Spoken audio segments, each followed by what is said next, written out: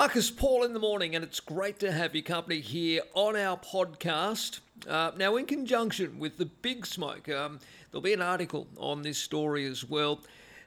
We've been thinking about a recent article that appeared in the Australian Financial Review written by Ronald Misen, who's an economics correspondent.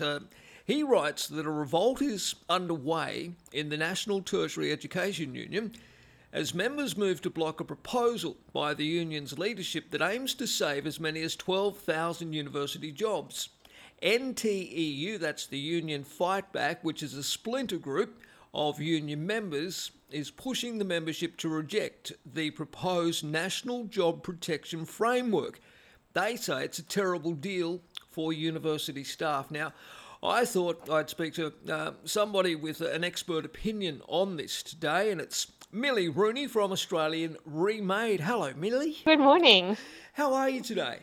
Yeah, I'm very good, thanks. It's nice to be here. And you're in Tasmania. I am. There's snow on the mountain. It's a bit chilly. What's the name of the mountain there? Are you in Hobart?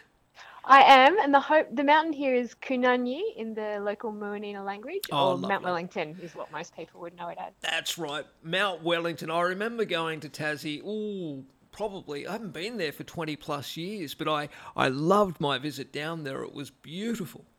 Yep, still is beautiful. We tried to do the Cradle Mountain Walk, but it was a very cool and misty morning, and it was a bit dangerous. So we got some photographs and everything, and we did the usual things to do down around Tasmania. We did a drive from Hobart to Launceston, which was just gorgeous, and went past all the sites on the way. And but it's certainly chilly in wintertime. It certainly is. It is very cold. Before we get into the discussion about the state of tertiary education here in Australia, I thought I'd ask you first and foremost about Australian ReMade. I've been perusing your website. Tell me, what's it all about? Yeah, so Australia ReMade is sort of a loose network organisation that includes a bunch of civil society organisations, academics, leaders, ordinary members of the community, unionists, sort of a big mix of people. Yeah. And we came together because it was a few years ago now, and we're often really good at fighting against things, saying, no, we don't want this, no, we don't want that. And the group was really thinking, like, what do we really want? What do we really want for Australia as Australians? Yeah. And what is it that brings us together in a shared story of, positive purpose? So that's where it really began.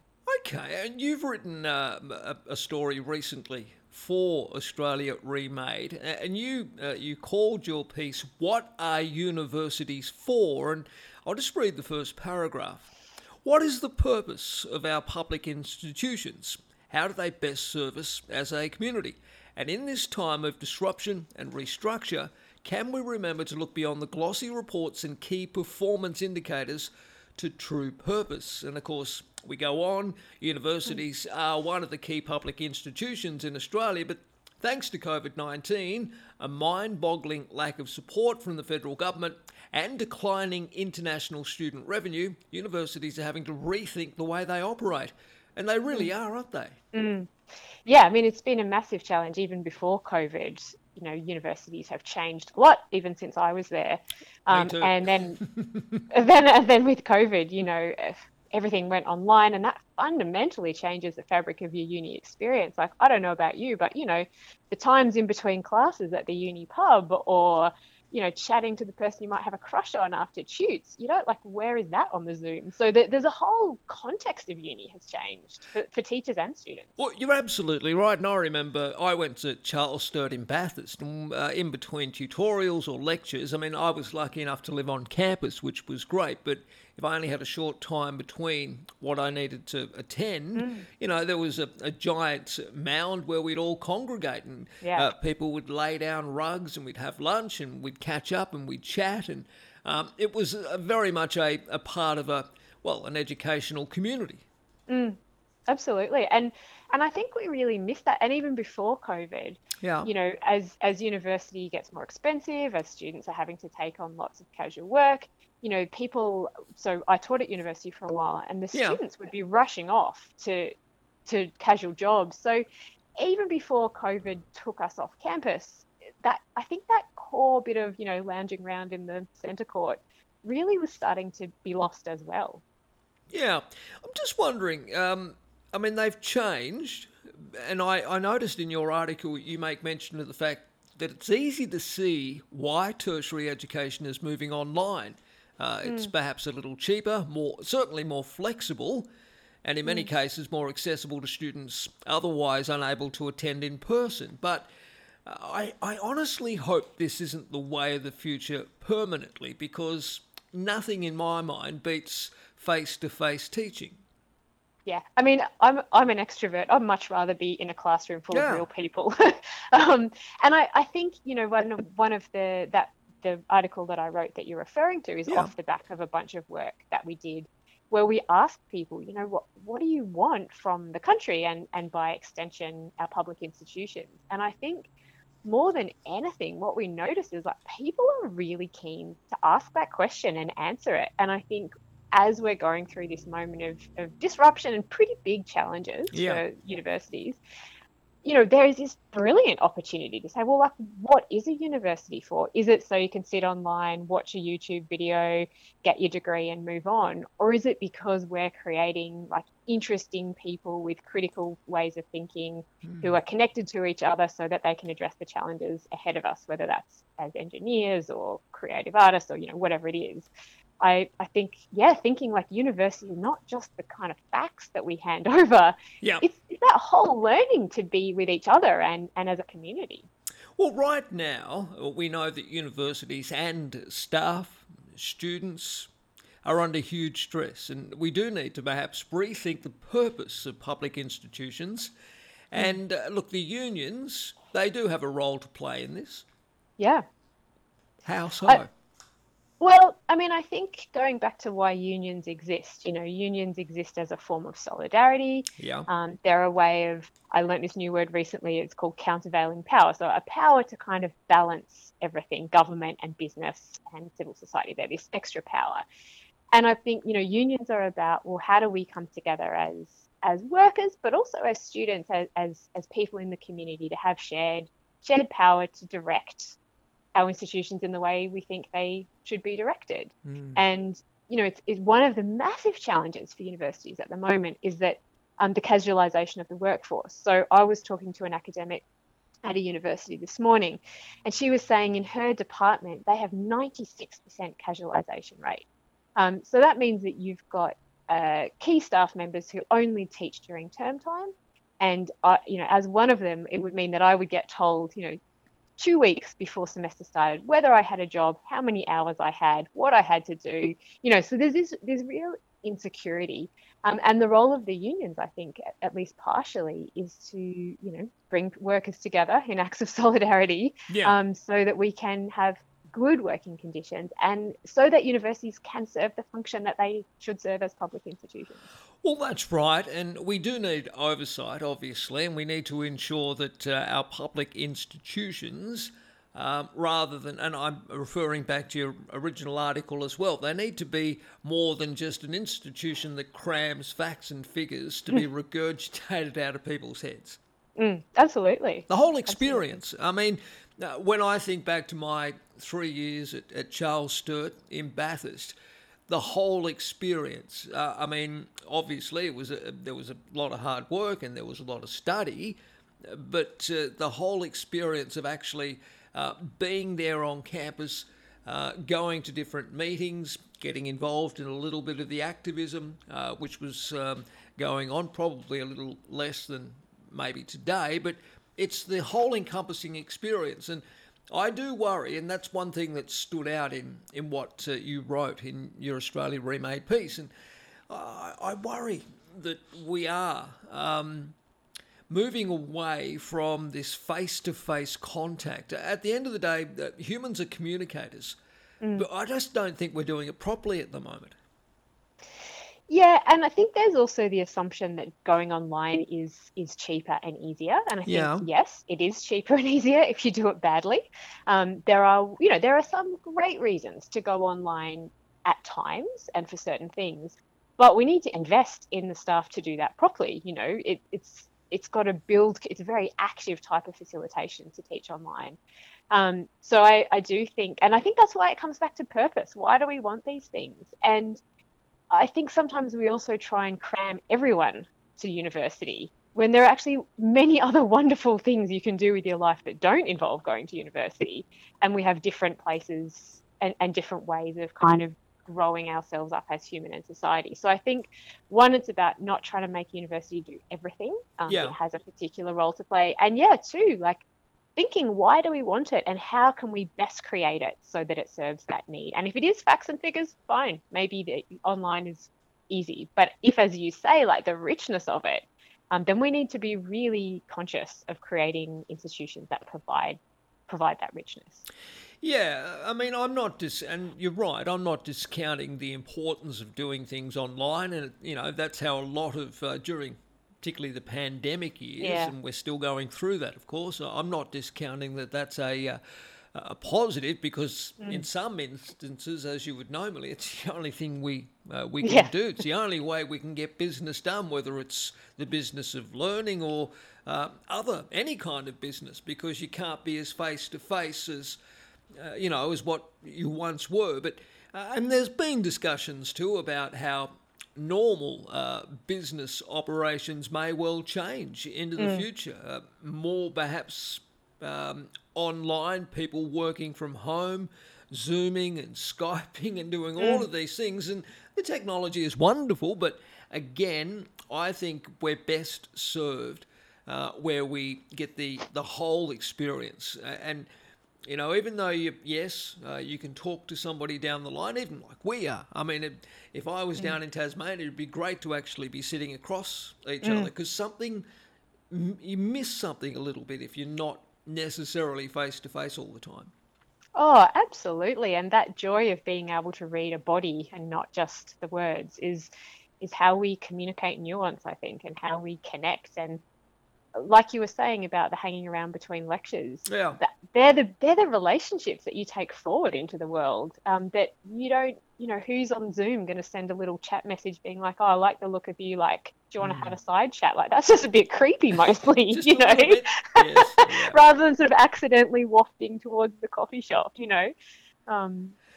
miss that. Yeah, all right. Well, I mean, unions. Let's go back to the unions at the moment. The Tertiary Education Union, not particularly happy. Can you maybe just explain a little why this is so? What are the main concerns from the union? Look, to be honest, that's not my kind of area to really comment on. I think the real thing is that the bigger context is universities have been under a huge amount of pressure. Okay. And so the unions are fighting really hard in quite a difficult context. And there's just a lot of questioning. There's a bunch of splinter groups really, again, questioning not just the purpose of universities, but the purpose of a union. And I think that's both means a real moment of opportunity and risks. Yeah. Yeah, no, I understand, absolutely. I just wondered from the point of view of, because there, as you say, there are splinter groups, and that's what that original story and the Fin review pointed towards, that there may well be problems there. And how do we address these problems? Look, at the risk of sounding like a broken record, I think it is that purpose. Why should universities exist, and what do we want them to enable us to do? And I was in a chat this morning. There's a bunch of us who've got together, academics and other people, to basically say, well, what are some projects we could start that are starting to not tear the university down, but showcase and rebuild pockets of solidarity. And this is outside the union context, but the unions would get involved. Yeah, sure. And I think, we basically came up with the thought on the spot of, universities, we want them to be places of education, we want them to be places of community, and we want them to be places where people feel secure in their work and their contribution. Yeah. And the work we've been doing with Australia ReMade, where we ask people about, well, what do you want for you and your communities? There were 3 really key things that came out of that. And that was that people saw as being essential once the basics of, housing and healthcare were out of the way. Sure. People wanted to be able to connect with each other and with place, to care and be cared for, and to contribute and to have pathways to contribute. And so I think that's, thinking through, well, that's ultimately what we want our universities to be, places that serve. And I think, all this shaking up in the union at the moment, it's troublesome and it's difficult and it's hard because change and disruption is hard. But the exciting thing is there are more people engaged than have been for years. And yes, there's conflict, but from that conflict can come a real sense of purpose and solidarity. So I think, it can be a bit nerve-wracking, but also exciting that there's a shake-up.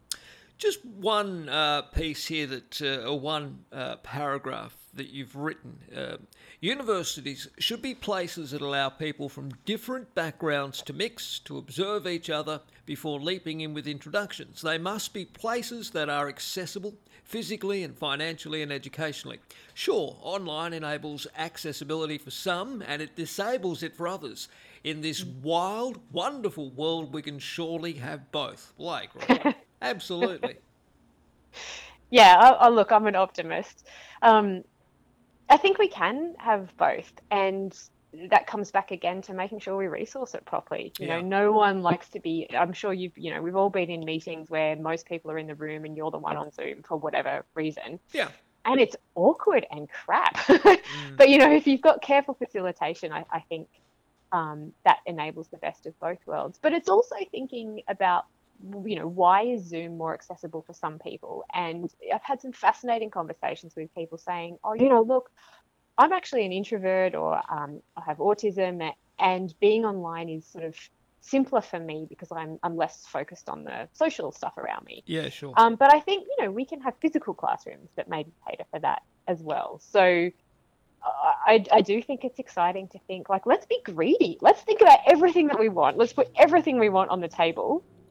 And work out then what's possible and what's not. Like, why not? The world is so bizarre at the moment. Well, that's true. If we can't be bizarre ourselves, like we're missing something. You've also mentioned in some of your work about underfunding from the federal government. Now, we've had a change in recent times. I wonder whether there'll be a refocus or a shift from the Albanese government in particular. We can only hope so. Yeah, I hope so. And I think it's not just funding, it's how we talk about things and how I think there's been an interesting shift, broadly across the world, of the way that, science can sometimes be a dirty word, expert is often considered a dirty word. And, I think it's not just sort of refunding universities. I think there's changes to how we fund universities. Australian vice chancellors are among the highest paid in the world, earning, I think it's an average of like $1.3 million a year, which just like blows my mind given the average Maybe I wage. should have referred to the question as funding educational places. Now there's an idea. More public funding or government funding to send more people to university. That's key, I think. Yeah, absolutely. And there's real financial barriers for some people to going to university. The student fees that are no longer voluntary, a laptop, the textbooks are also mind-bogglingly expensive. I think being real about how that affects people's ability to access an education in that way. Well, Millie, it's been wonderful talking to you and, fascinating. We do need to perhaps rethink how we do things so far as tertiary education is concerned. And as the pandemic, as COVID-19 has shown, it is a bit of a reset moment. Once we hopefully get past this next wave and the health issues, we can get Australian universities back to the top where they really should be. I mean, everybody would love to come and study here down under. We have some of the world's best institutions, and hopefully there'll be a little bit more of a support coming from a federal government level. Now, if people want to get involved in the work you're doing and perhaps maybe even give some input, what are you doing at the moment that people can share in, Millie? Yeah, so thanks for asking that, because we've been doing this bigger, broader work on the public good as a big project. and what people want for their communities and themselves. And then we have been, as we've been talking about, focusing on key institutions. So in the context of universities, we're really interested in looking at, well, what does it look like to really refocus universities on the public good, acknowledging there's a lot of great stuff already going on. Yeah. And so we're just beginning to pull together some focus groups and discussion groups from people who, might have insights to give or might be interested in working on this project with us. So for anyone who's like, oh, that's interesting, I've got opinions, you can get in contact with us on our website, which is australiaremade.org. There's a contact thing, and just shoot me an email. And I really love to chat to anyone or, hear from anyone who has any insights on this. Well, I think it's just a really important thing that you're doing, and we do need to ensure that our institutions remain a major focus for governments. Because, look, at the end of the day, it's still very important to get if you can, and if that's the way you want to head in life, to get a tertiary education, and we should, in the lucky country, provide one of the best anywhere. So that's why it's important to perhaps ensure that our education sector at a national level, tertiary education, is as good as it could be. Absolutely. And now's the time to dream about it, I think. Absolutely. All right. It's been wonderful talking to you, Millie. Thank you. Absolute pleasure. I've just realised I really should have been calling you Doctor. It's okay. It's okay. It's okay? What's your doctorate in, if you don't mind me asking? Oh, I'm a cultural geographer, or like a kind of like a sociologist. Oh, so, right. I had the great fun of doing a PhD on neighbourhoods and sharing, and Yeah. so I know everyone's stories about whether or not they shared their lawnmower with their neighbour. What a great topic to do. Oh, that was fantastic! Like there is such luxury in doing that work. Yeah. All right. Well, you're also, of course, as we've mentioned, the National Coordinator for Australia ReMade. Make sure you have a look at their wonderful website. I'm there at the moment. All the W's, australiaremade.org. You can read the blog. You can read a couple of your articles there as well, Millie. Thank you for your chat. No worries. Thank you.